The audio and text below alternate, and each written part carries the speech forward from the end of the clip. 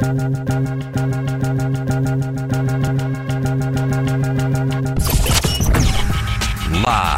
from the Battle-Born Broadcast Center, it's Cofield and Company. All right, rolling on into this Wednesday. Much to get to. 3 hours in the books. Fourth on the way. We've barely gotten anything. We got NBA. We got shocking retirements. Coach K and also Danny Ainge to get to. We'll find out what Adam Hill saw today at Raiders OTAs. Let's do it. Battle-Born Injury Lawyers presents the Big Five at 5. Number 5. Adam Hill is here. What's up, buddy? Not much. How you doing today? Solid. Good. Very Good. solid. All right, we start out. Goofy note. I saw Ari and Magnum, wealthiest board op I've ever known, who's been to the – I almost said the Orient. That's not the proper terminology anymore. Who's been to Southeast Asia many times, to Japan. I don't know if he's seen this one before, but we'll tweet this picture out. I saw something pretty ingenious in Japan. Apparently a combo sink toilet. What do you think of this? Could you do a full bathroom in your house without the proper sink and just have the sink basically is on the bowl of the toilet, so you couldn't do upper deckers, and then you got the toilet. It's supposed to be very efficient for water use, and in Vegas, we're always looking to solve this grand mystery of having no water. Well, yeah, so what it does, if you're having a hard time picturing it, as you said, the sink is kind of on the top of the bowl. The tank, I guess you would say, on the back. So it's a weird little setup, and it's definitely something to adjust to. But the efficiency would be that whatever water you use from the sink goes down the drain and is then used in the toilet. So it kind of recycles the water from the sink to the toilet, and then that's what you flush. So it makes some sense. I don't love it, certainly. It would definitely take a lot of adjustment.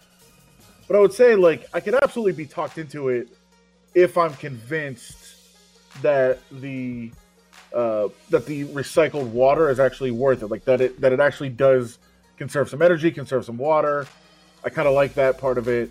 I think you can adjust to this from that regard. Now, what becomes difficult is, like, I don't know where you are with the brushing your teeth. Like, a lot of people go in the shower. That's not me. I'll definitely brush the teeth at the sink. So I have a hard time maybe standing over the toilet brushing your teeth. Yeah, that could be tough. Which is where this comes into play. But certainly like a foyer bathroom, like the downstairs bathroom. Sure, you could go with this. The bedroom bathroom. Oh, man, I think there's too many things. You're shaving there, you're brushing your teeth there, you're doing all that. That becomes a little bit more tricky, I think. Do you feel like if you had the combo toilet sink, do you feel like you'd need to use the other part of, like, the half bath or something else? Do you put in some other apparatus? Or you just go with a very free-flowing open bathroom? Well, I guess you could go bidet if you want to. Here's the question, though. In a shared bathroom that guests will use, do you treat them to the bidet? That's a good point. Because my first thought when you said, like, do you use the rest of the bathroom, like, I think you put a little, like, closet in there. Just use that space as, like, an extra closet. Then you can get out of the shower, get dressed from the closet right there in the bathroom. Nice. But you're right. If you're talking shared bathroom, like in the downstairs part of your house, that becomes a little bit more difficult. Obviously you don't want to have a shower, have a closet in there if it's where people are going. But then, yeah, you're right. You don't want if you have a bidet, you don't want the guest to have that luxury. It becomes tough. Like, what do you do with that space? Because obviously you're going to have a lot of extra space in your bathroom now if you're combining the sink and the toilet. But if you can't make efficient use of that space, then I guess what's the point? Number 4. With a Game 6 on the way involving our local Major League team, one of two of them in the market. 3, Aces 2. Yes. Bidet, combo, toilet, sink talk on Cofield and Company. It's typical. Serious question here, though. Last night I saw Charles Barkley trying to give the nickname of street clothes to Anthony Davis. Hey, Anthony Davis has an injury. We're now talking about this whole mental health thing and showing more respect towards athletes and their injuries. By the way, not only was Charles Barkley calling Anthony Davis street clothes, but Dr. Dre was there chuckling about it. Sure. By the way, Mr. Triple Single has missed 29 games the last 2 seasons. I know he's your guy on the We Believe Warriors, but dude, pipe down. I actually had some moron who was on the show earlier actually say that or suggest that Draymond Green is a better player, is more valuable, is more reliable, maybe he was saying, than Anthony Davis. Okay. But serious question. Should broadcasters, especially the players, the former players who are the ones who are coming at the traditional media all the time about us dissing players, this is cool, this is just all in good fun, now in an era of mental health concerns, that we call Anthony Davis with a groin injury street clothes? I feel like there was like 9 things there that you. I know. that was rough. I mean, on the Draymond Green being the commentator, like it's the good and the bad of having current players there. I mean, I think it's cool because you see their perspective and they have a different sort of relationship with players than even former players do. So I think that's cool in some ways. And I actually thought Draymond was really good as a broadcaster. It was kind of weird. I didn't expect it. I thought he was pretty good doing it. But yeah, I mean, I think you have to, if you're going to do it, you have to criticize guys and you have to be open to take shots at guys. And I think what Draymond would say is, yeah, I can take shots. You can't. I'm a player. I'm there. I've done it. Now he's wrong about that, but I think that's how he would justify the, hey, I'm taking shots at guys and you shouldn't angle of that whole thing. But in terms of the mental health, man, the crossover between mental health and physical health, and criticizing players who are hurt, and whether it's their mental strength that's actually damaged or their physical strength, it's such a difficult area. It's one that, especially on the mental health side, is very uncomfortable because you talk about everybody having an opinion on Naomi Osaka, and that's what we've been kind of going through the last couple of days in terms of the mental health side. Like, I think you can have an opinion on her and her decisions to speak to the media, but having an opinion on whether or not she does suffer from any mental health issues is such a personal thing. I think that becomes tricky, and I think it's going to be the case in a lot of these different areas. Like I said yesterday, I am very concerned about people playing the mental health card that don't actually suffer from anything. I think that is an issue if you really start to try to take care of people's mental health, which is very important. And some people are in a bad spot, and it's like I said, a very personal issue to me. But man, you start questioning whether or not people do suffer from it. It's tough, but you really don't want people to just do it and try to play it off like they are suffering when they are not. When there's so many people that really are going through something, you're minimizing what people are actually going through. So yeah, I think this is a weird topic to go after guys that are hurt, and whether it's just their, are you hurt mentally and you're just too weak emotionally and with your mind to play, or is it a real injury? Man, you're getting into a rough area with some of that. Number 3. Holy moly. No one's making fun of this guy, although Coach Joe got on him earlier. Maybe not on him. He was just saying all the celebrating of Dame Lillard and his 55. What's the point? He lost. Stephen A. Smith was extremely frustrated this morning and going after Dame's teammates. That was an incredible performance, but in the end, it was an L, and he was let down. Fire away, SAS. I mean, this brother just brings you back, just keeps coming. He's just a sniper extraordinaire, the likes of which we haven't seen this side of Steph Curry, okay? And when you talk about clutch, you bring up Michael Jordan and the rest of the crew, because he's right there when it comes to clutch, okay? He gives the ball to C.J. McCollum. But you C.J. McCollum, and you a veteran who plays on this basketball court all the time, and you step out of bounds with the game on the line? Yeah, it's a nightmare. It's a total nightmare, and I don't want to sit here and crush C.J. McCollum, but, I mean, that moment to make that mistake, and the numbers, Adam, were just ridiculous between Lillard, the split between he and his teammates. I mean, come on.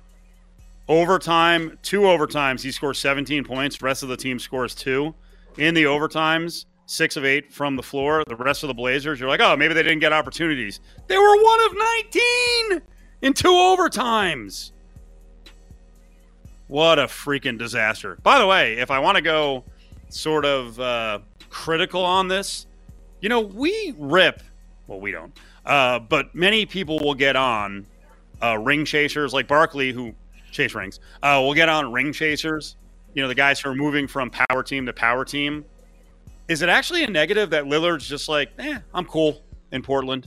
Are you? I mean, again, you can look at it both ways. I think he's trying, he thinks he has enough guys around him, and as they continue to try to make tweaks here and there to the roster, I think he believes himself with McCollum and some of the other pieces could win if things broke right. I thought there was a chance they could break right last year, and that they could win. So I think he does believe that they can win a title there. And especially the way he keeps playing and he keeps setting this foundation, I think he believes guys will come play with him and lead them to a title, and how much more special it would be in that case. So I'm not going to fault it. It's not like they're finishing last every year and have zero chance. They're always kind of on the outside of the mix. So I do think he believes he can win there. So I'll excuse that. But yeah, I think part of the greatness of him is kind of overlooked because they have fallen short and they haven't made it these deep runs before. But he's a truly incredible player. I do think, however, when you talk about some of the teammates, there's a tendency, and even though you said they got a lot of shots, they just didn't make them in the overtime sessions. I think watching that team, you're kind of thrown off when you actually take a shot. You're like, why am I taking the shot? That guy's making everything, and you start to get in a ball watching mode of, hey, let's see what he's going to do with it. And when you actually get your turn, you're not ready for it. And that's a problem. You can't be like that, but it's only natural to think hey, why is this guy going to pass the ball when he's just making 40-footers? Just keep shooting. Top two stories coming up, including Danny Ainge on his way out. Shocked a lot of people today, but, Celtics fans, you did it to yourself. You guys were ripping Danny Ainge for not winning enough for your liking. 15 of 18 playoff appearances, and he's a guy who faced a lot of challenges, and a lot of those challenges were set up by the fans in Boston and the history of Boston. It's the Big 5 at 5, brought to you by Battle-Born Injury Lawyers. If you've been injured, call Justin Watkins at Battle-Born Injury Lawyers, 570-9000. What if we come to y'all jobs and heckle y'all? What if we come to y'all and spit on y'all, pour drinks on y'all as y'all going back and forth to the fax machine or to the bathroom? Y'all wouldn't like that then. This is our job. So we understand that each fan is very passionate about their team, but don't cross the line, yo. Now, back to Cofield and Company, live from the Battle-Born Broadcast Center on ESPN Las Vegas. Rasheed Wallace, former NBA player, with the having the backs of the current players. Because, in places like Boston, it's completely out of control. Philly, New York, you had a guy spit on Trae Young. You had an issue in D.C. But it's pretty interesting. A lot of the Northeast corridor, and, of course, there's Utah, who potentially have the worst fans out there. Let's finish off the Big 5. Number 2. Thank you. Adam, were you surprised that Danny Ainge walked from the Celtics? And then we saw reports that at one point this season, there was someone in the organization who wanted to fire Brad Stevens, but Ainge stepped up, saved him, and now Ainge retires, and Stevens moves off the bench and will take over basketball operations at 14 years old. This is bizarre. It is pretty strange, although I kind of feel like something else we're going to talk about in a little bit has something to do with it, at least. With as far as Stevens goes, but yeah, it's a weird thing, especially because we've talked for so long about how good Brad Stevens is at his job and how impressive he's been, and how Danny Ainge did a great job stockpiling a lot of draft picks and to set them up to have some success in the future. Now, I guess the issue is they've had all these picks, but what good has it done them? They haven't turned them into superstar players necessarily. They got a couple of really good players, but they seem to be never at full strength and hurt all the time, and it just hasn't quite worked out for him. So I think a couple of factors just kind of got unlucky in going against the Celtics. And I think Ainge at times, was too much thinking about the future, perhaps in not realizing that the present is here. But yeah, this is kind of a weird situation because I think while the expectations have been incredibly raised, it's not like they've been a disaster. They've been good, just not good enough to live up to the expectations that they set. Number 1. Top story, the Lakers. We were just busting Caleb Herring's chops a little while ago. Oh, boy. So what do you think, Adam? What do you think of last night? I did not expect that from LeBron. Such a meek effort. And, his numbers were okay. But the second quarter sucked. The rest of the team was terrible. AD was is a bad look. I'm not going to question the severity of his injury. I kind of believe the Lakers looked at last night's game like, it's a long shot that we win it, so let's just pack it in and, we'll just go to game 6 and 7 and we'll take care of those. Really dangerous with an older team, and especially one that is led by LeBron but has to have Anthony Davis, who's kind of brittle. They have to have him to win it. So now it's just like, oh, we'll just take care of business in 6 and 7. No problem. Really? No problem? I mean, of course it's dangerous. As you said, it's incredibly dangerous. Like, even at full strength, like, you're not that much better than the Suns. You can guarantee you'd win, even if everybody's ready to go. So, yeah, it's dangerous. And what if AD can't play in Game 6? Then you're fighting an uphill battle no matter what. So you can't just throw games away. Now, you said you didn't see it coming or you were surprised by it. Yeah, the outcome or the margin for sure. The fact that they were never in the game for sure. But what did we say yesterday? Like, the game, what happens on the court has no bearing on the outcome of the game. Whether Anthony Davis plays is all that matters in this game. And once he didn't play, they were going to lose. But that's not acceptable to lose that badly, to never be in the game, to never have a chance.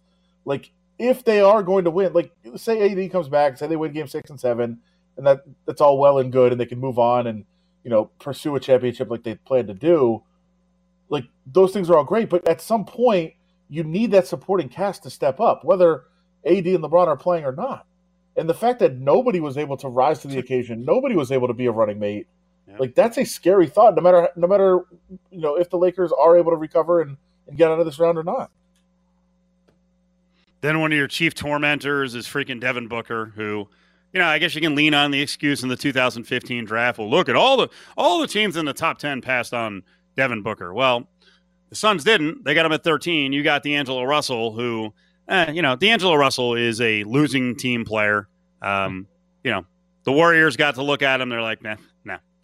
We'll move on this for the very questionable Wiggins. So now you got Booker as a tormentor, and Booker's 19? Seems like he's been in the NBA forever. He's still a freaking young guy. And, I mean, do we even know, is AD guaranteed to play in Game 6? No, of course not. Right? And that's the disaster. And the other one is, does he get through Game 6? Is he out there limping around, which, by the way, has become the story in the NBA with some of the favorites to make the finals and win the title, because the Sixers situation ain't good. Joel Embiid is not playing in today's game. He's got a tear in his knee, which they're going to try to manage through therapy. But, like, how much risk are they putting him at, and does he make it through the playoffs? Yeah, all those are legitimate and excellent questions. And when you talk about AD, like, can he get through Game 6? Let's say he can. What level is he playing at? Like, at what percentage is he playing, even if he is able to make it through the game? So you can't just throw away games in a series like that, for sure, especially a 2-2 series that's tied, and just count on, a guy like AD being back and ready to lead you. Like, you need both AD and LeBron I guess LeBron said he'll never be 100%. So you need them both at 98% in order to potentially move on in this series. Like, that's what you've constructed. You've constructed a team where if one of those guys is out, you almost have no chance to win a game, or in the playoffs at least. I mean, they've won some in the regular season, but in the playoffs, you need all hands on deck and everybody operating at as close to 100% as possible if you're going to construct a team this way. And when you do, and you've only got two guys and a bunch of supporting cast guys, both of them have to be peaking and playing at a super high level, and that's just not the case. And I don't think they can count on that being the case in Game 6, regardless if AD plays or not. On the Sixers story, Tobias Harris, 16 points in the first half. Sixers actually lead the Wiz 63-65. Washington's gotten 35 combined from Beal and Westbrook, but they're still down 2 at the half. The Knicks situation, Knicks are down just 2, 7 minutes left in the first half. It's 31-29. The Hawks are on top. All right, we turn our attention back to the Raiders in camp today and the Golden Knights about 90 minutes away from the puck drop in Denver. And Adam's take on how the Golden Knights can turn this series around after what just looked like absolute devastation in Game 1. The Big 5 at 5, brought to you by Battle-Born Injury Lawyers. Hanging at the Battle-Born Broadcast Center, it's Cofield and Company.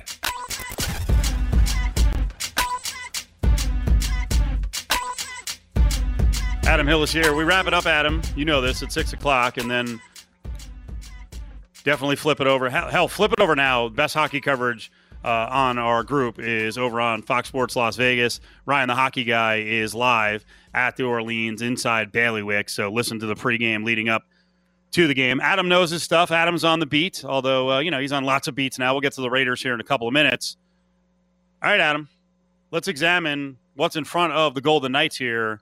I don't think it should be described as incredibly daunting because they played during the regular season, and it wasn't like, the Golden Knights, went out there and just got freaking smashed in every single game. What do they have to get back to make this competitive and get back in the series and avoid a repeat of that disastrous Game 1? Well, I mean, a couple of things are just the most basic of basics, and I get really annoyed a lot of times when I just hear hockey people talking about the start. Like, gotta have a start. Well, it's imperative that they come out and at least challenge Colorado early on. You don't have to take an early lead, but you can't get circles skated around you. You can't get knocked off every puck. You can't get, you're like stuck in your defensive zone. You've got to be competitive. You've got to compete for every single puck, every single possession. You've got to come out start strong for sure. So that's a big one. I think neutralizing stars is going to be a huge challenge tonight as well. The first line of Colorado is so good, one of the most potent combinations in the entire league. The Golden Knights had zero answer for that line in Game 1, they were dominant, 8 points, but even more so than that, it was just creating chances. It was flying up and down the ice. It was creating havoc and just putting the Golden Knights on their back foot. So you've got to find an answer for that second line, for the first line. And then even more importantly, I think Cale Makar was so good on the blue line for Colorado. He started almost everything that they wanted to do offensively. He had 3 assists, and he scored a goal late in the game. He was involved in everything that they did that was successful. Like, they've got to find a way to take him off the puck. Remember what the Blues. Remember the Wild did to Shea Theodore in that first round. They completely neutralized him, especially in the offensive zone. They didn't let him, just sit there at the point and fire shots away and get pucks to the net. That's not necessarily all Makar does. Like, they can't let him get, ahead of steam going. They can't let him create plays from his offensive zone and get transition going the other way. Like, they've got to play him all up and down the ice and get in front of him like the Wild did to Shea Theodore and not let him get anything going. That'll be huge. And then the other one is just, like, skating.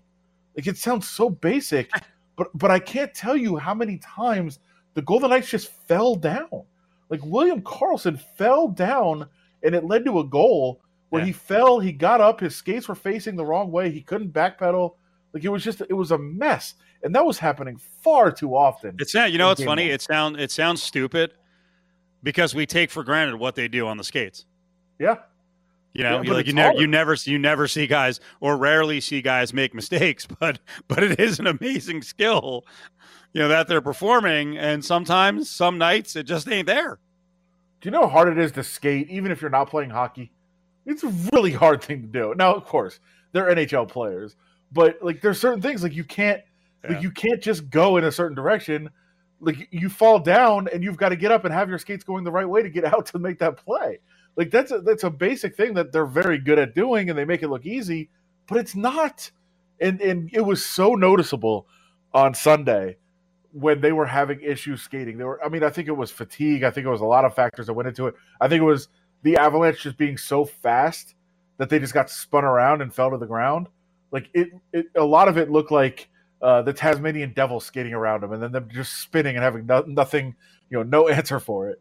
So, yeah, I think it's going to be returning to basics, get off to a fast start, skate well, and make sure you contain some of the stars of Colorado, because you didn't do any of those things in Game 1. As we set up this game too between these teams, who are arguably, top 3 or 4 teams in the entire league. Are you thrown off a bit that the Peg is facing Montreal in the same round? What, that because they're so far behind in points that they probably should have played somebody else? You get my point. Yeah. I mean, it's weird. We knew this was coming into the season. I mean, the top 2 point total teams in the entire league are playing each other in the second round. A same second round where 2 teams that have dreadful point totals are playing each other. Like we've seen it in the NBA, right, with the Eastern Conference and the Western Conference, but this is silly, and it was done because of protocols, and it's a good thing it was done, by the way, because we're still at a point where Canada can't really travel. They've just got a couple of fans sporadically here and there. It's probably good that they were staying in their own division so they don't have to leave and further complicate a lot of these issues. But yeah, it's kind of silly that 2 of the worst teams in the playoffs are playing each other here in the second round, while 2 of the best teams are also playing each other, and one of them has to go home. Yeah, right now that game is 3-1 at the end of one. Montreal is on top of the Jets. So a 7 o'clock puck drop. It's coming up on our sister station, the official home of Vegas Golden Knights hockey. That's Fox Sports Las Vegas. When we come back, we're going to go into the grab bag, but it'll be a Raider-centric grab bag, as we'll find out from Adam what was going on at Raiders camp today, who showed up, who didn't. And also Henry Ruggs was a big media star of the discussion today. And I saw something that was kind of alarming in terms of setting expectations. We're still doing some of the same stuff on the expectation front for Ruggs that we were doing last year. The show never ends. Watch the Cofield and Company Late Night Pod tonight at 9 o'clock on YouTube or at Steve Cofield on Twitter. Cofield and Company presents Hey, hold on. Bag up. Grab Bag. Don't touch it. Don't even look at it. Only on ESPN Las Vegas. Stick your hand in there, Dave. All right, Adam, let's talk about OTAs today. Pretty good turnout, right? At least on the field, and there may have been a few more players inside. I was reading about 75 folks were out there.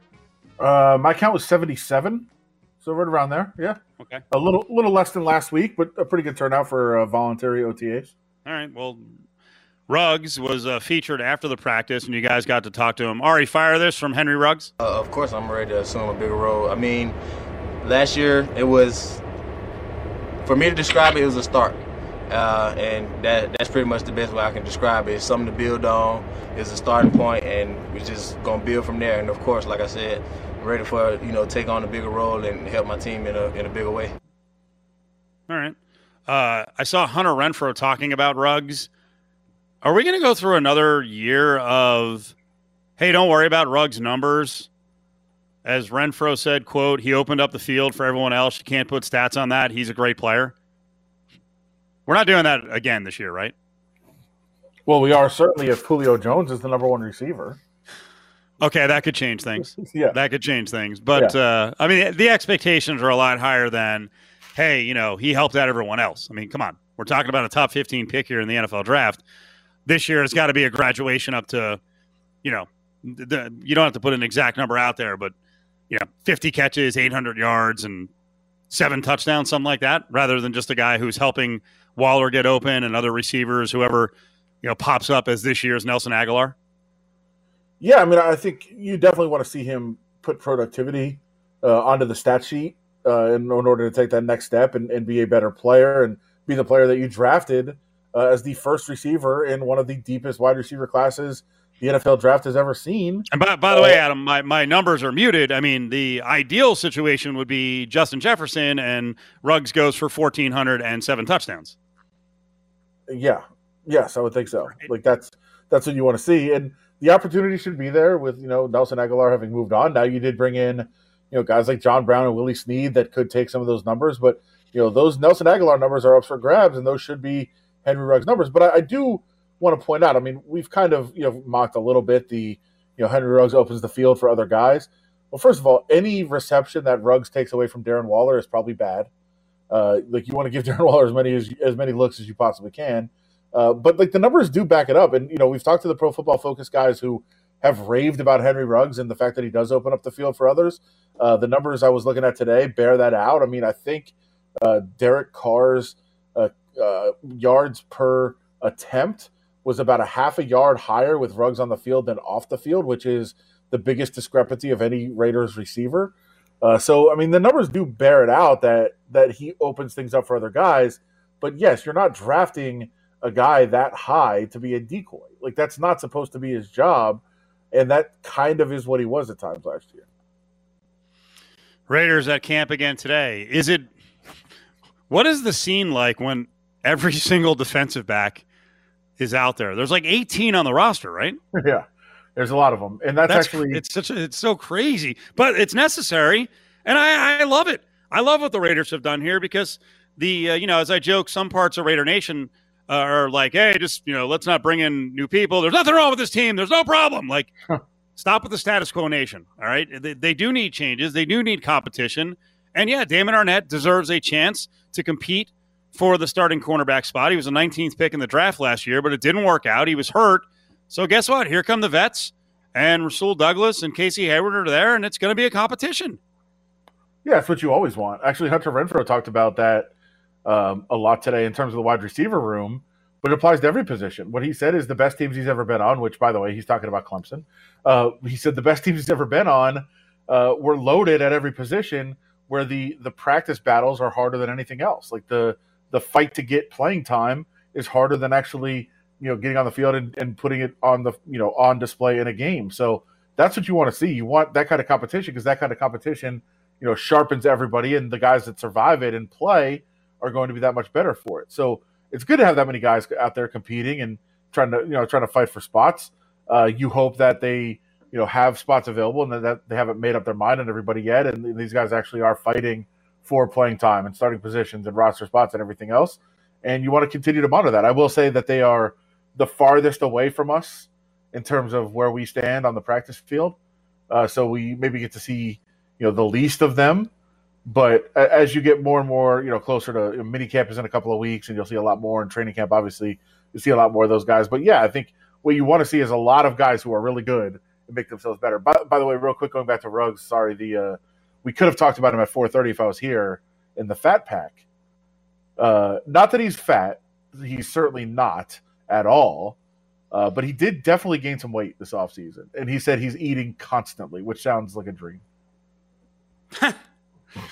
Yeah, so I noticed. I do not remember what he weighed last year. I noticed one bio had him listed at like 190 in that goofy race that you hated so much, where he was going against Mecole Hardman. And the reason I noticed that Ruggs was 190 is that Hardman's like 135. Like he is, right. He's like 168. He's a slight guy. I feel like Ruggs played at 177 last year, but that's totally off the top of my head, which is ridiculous to just make a guess at something like that. But one story I'm looking at today has him listed at 185. Okay, but he looks. No, check that. No, check that. No, wrong. I was already looking at. I had a question for you on Hunter Renfrow. I was trying to give myself a little reminder. No, I don't have his weight in front of me. But like I said, he was listed at I think 189 a couple of weeks ago in that race. On Renfrow, did Renfrow talk about the fact that like you just mentioned, there's competition in that group. How do you think that whole thing is going to shape out? The wide receiver position. Well, I mean, obviously a couple guys are there and they're locked in. And I think the veterans are going to be, part of that spot. I think guys like, Keelan Doss, who've been there for a couple of years, are looking around and saying, where's my spot on the team? Like, that's going to be a battle like it has been for him all along. But, Zay Jones, I think, takes a step forward. I like what he can do and what he brings. Ruggs and Renfrow. John Brown certainly has his kind of spot locked in. And I think Willie Snead is a guy that they brought in and they really like. And that's five, kind of veteran guys there. If you count Ruggs and Renfrow now coming back as veterans, like that's a pretty good group. And then you've got those outside guys like Aitman, or Brian Edwards is in there too. What am I saying? So that's six. It's going to be tough for anybody else to crack the roster. I mean, that's a pretty good look, unless Willie Snead is not, ready to play and they don't love him as a wide receiver. Maybe that spot opens up. But I mean, you've got six pretty established guys there to go into the season with, which I think they're going to be pretty happy with that wide receiver core. Stick your hand in there, Dave. Wow. Not a shocker today, but a little surprising. Mike Krzyzewski moving on, Adam. One of your favorite guys. Did you see the Coach K on Coach K crime today? Oh, no. First of all, why can't he just leave now? What are you doing this retirement tour for, you jerk? You know what he's doing. Ian O'Connor said that Coach K started talking with the family about this about a month ago. Some thought was given to coaching out most of the season, then announcing it. Not everyone was in favor of the retirement tour, but K felt he couldn't recruit the next class in good faith while knowing he was gone. So it's all for the players. It's all for the players. I'm sure it is. By the way, before we even get into more Coach K, do you think that it's coincidence that Brad Stevens is done today with the Celtics? What do you mean? Brad Stevens is the coach at Duke. John Shire is the coach in waiting. It's already been established. Stop. Really? They're not allowing that to happen. All right, we'll see. I think they stay in the family. I think this is the guy who's been anointed by Coach K. He's doing the hiring. No one else has say. It's him. Okay. I mean, I know that's been the plan. Right. But I think Duke looks around and says, "Are we sure this is the he's the one that's taking the torch? Are we sure that he's ready for this?" Stick your hand in there, Dave. Coach K on Coach K crime. It starts today on the internets. Bram Weinstein, who is in D.C. now, he's the voice of a football team, right? He tweeted out, "Is Coach K the greatest American sports coach of all time? And if not, who would you rank ahead of him?" Someone responded, "Is this a joke?" That was Coach K. Right. Doug Kazarian. Coach Kazarian. Coach Kazarian, who, if you follow Doug on ESPN, Adam's good buddy, always has questions about coaches. Like, while some of us will question coaching, Doug is completely out of control and also completely out of his element. He doesn't know what he's talking about. Bram Weinstein then responded, all-time winningest college basketball coach who was part of the staff of 5 Olympic gold medal teams, won 5 national titles, been to 10 more Final Fours, isn't worthy of this discussion. Okay. He is worthy of discussion. I know you don't like him.